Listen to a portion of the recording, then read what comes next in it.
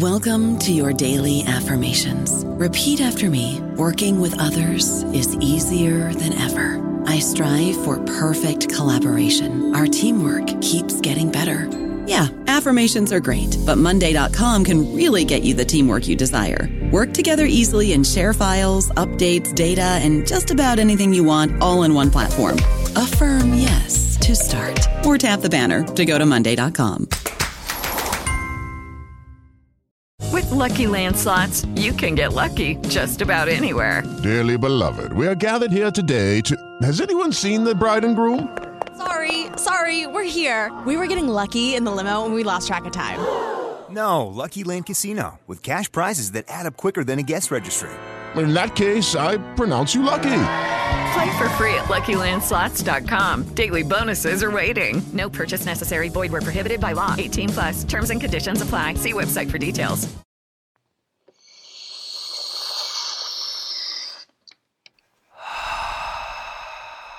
Hi. Theory.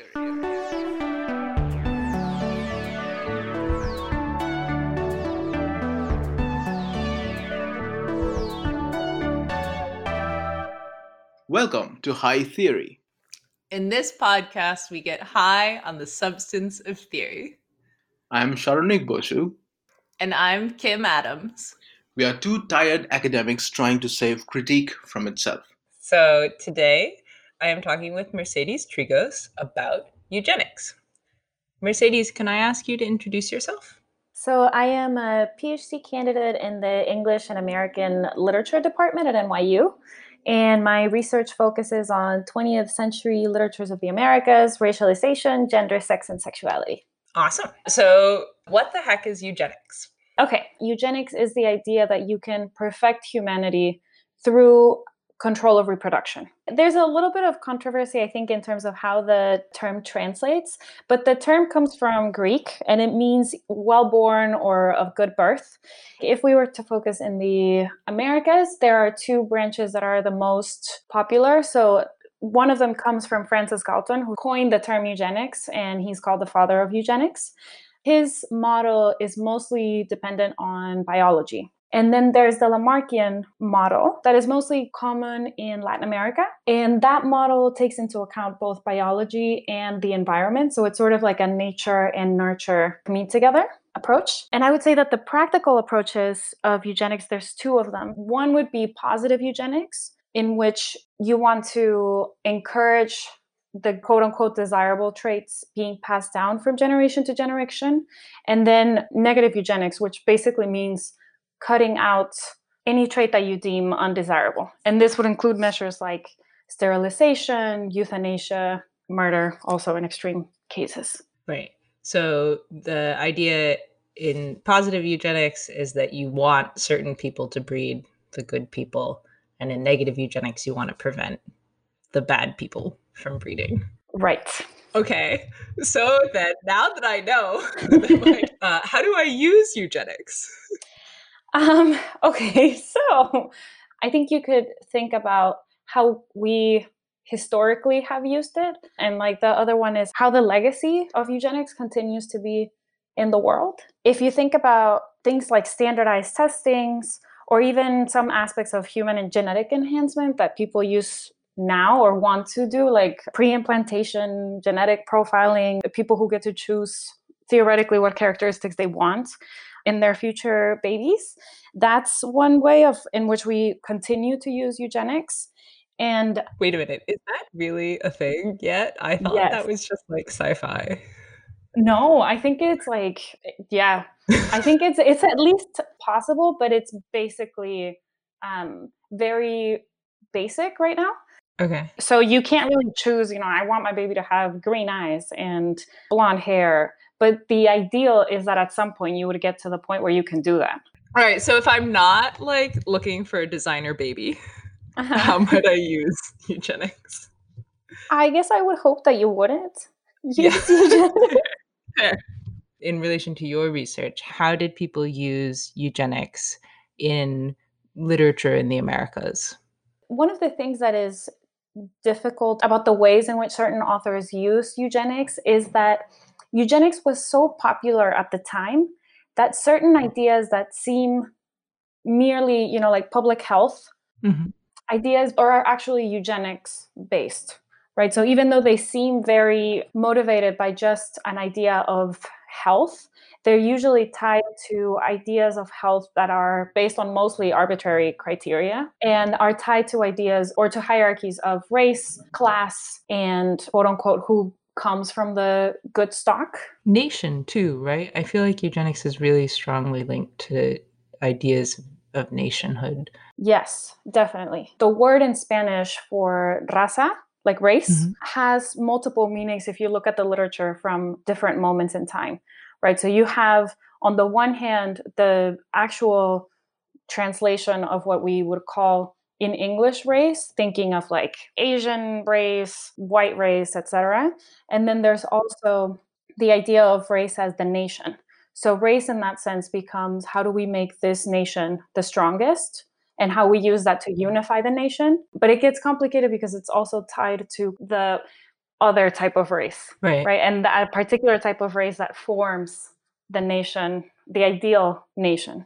From my research in United States literature of the early 20th century, I think they're feeling a bit of that crossover too, especially in stuff that's connected to eugenics. Like there is a sense that there is an American race. What happens over the course of the 20th century, in part as a result of the Holocaust, is that the word race in English gets split away from the idea of nation a bit. It's a huge problem, right? Like when you're reading that literature, the danger of eugenics is that it's exactly that slippage between race being whatever I want it to mean, right? So if I'm coming at it reading about the American race, that means something different reading it from the US than if I were to read that same literature from Mexico, for example, or if I were thinking of the quote unquote human race. Right. That slippage is pretty strong in the early eugenics literature too. Like we're saving the human race. Though, there are plenty of authors at that time who are pretty explicit about like, we are saving the white race. I feel like we should maybe say also, because eugenics is so strongly identified with the Holocaust, and I think you alluded to this a little bit earlier, but eugenics was super popular in ways that seem totally insane to us now. It was. I think you can understand why it was so popular, because the premise of it is amazing, right? Like the idea that you wouldn't have to deal with the difficulty of disease, the difficulty of disorder in terms of law. I think eugenics gave something that was really useful for people in terms of just grouping what to us now is obvious are not related qualities, but there's something useful in grouping those so that you can just call them a moral evil and just pretend that you can move on from those if you were to just not have them around. Yeah. Or to imagine a world in which you didn't have to have those around. Yeah, it involves a lot of utopian thinking. Definitely. It's about like, how do we create a perfect world? We could create perfect people and they would make the world perfect. And there's something so attractive about that, right? For everybody. Yeah. Well, then let me ask you our last question, to which you are free to answer no. How will eugenics save the world? Oh, okay, yeah, it won't. It definitely will not. How could eugenics save some aspects of the world? I think it would be through the lesson that we've gotten through its history. So I think of how tempting the utopic aims of eugenic ideologies can be. We have to be careful because the notion of perfecting human nature always drags with it a way of assigning value to certain lives over others. And I think eventually that ends up forcing a hierarchy that's based on mostly arbitrary or like random criteria of health and or superiority that has caused an incredible amount of physical and psychological trauma for many, many generations of people throughout the world. I think short answer is it won't save the world, but maybe we can learn from it by not using it anymore, ever. Yeah. Maybe it can also teach us that there is something flawed in this dream of saving the world. We are talking specifically of eugenics. I think you can tie that to a lot of the modernizing impulses, right? Of like what's better and how do we get better, and this urge to always progress. Yeah, I guess like modernization in the sense of progress and how dangerous that is if we're not careful. Yeah. It's not a coincidence that eugenics is super popular in what historians call the progressive era. There's this great investment in progress.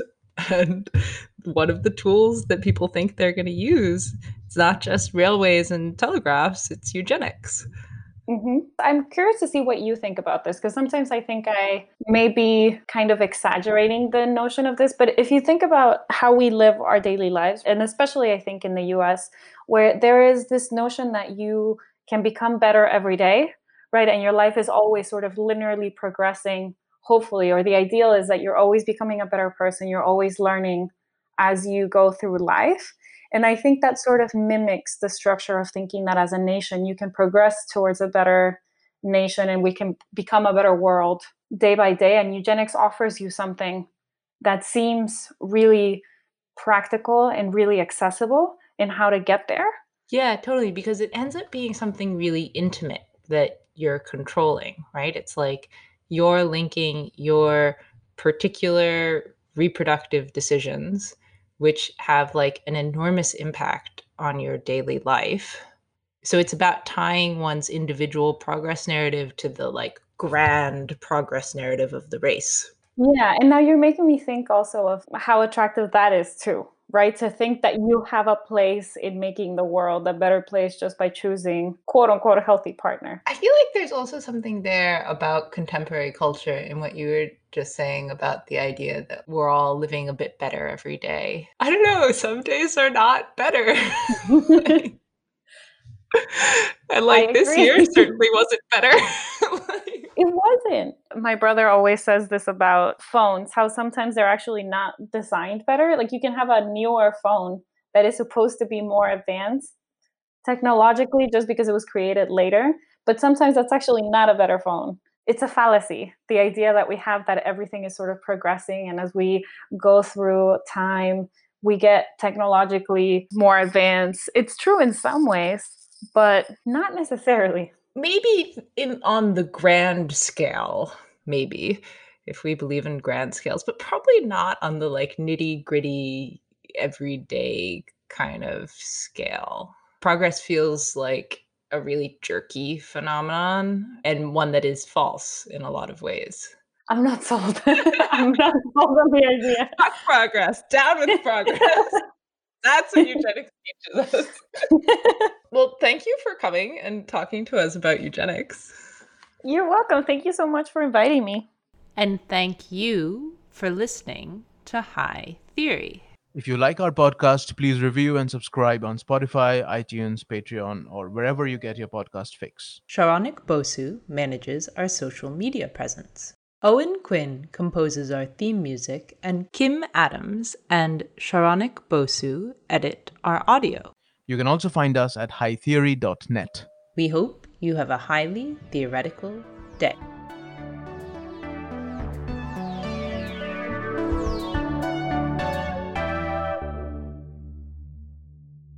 With Lucky Land Slots, you can get lucky just about anywhere. Dearly beloved, we are gathered here today to... Has anyone seen the bride and groom?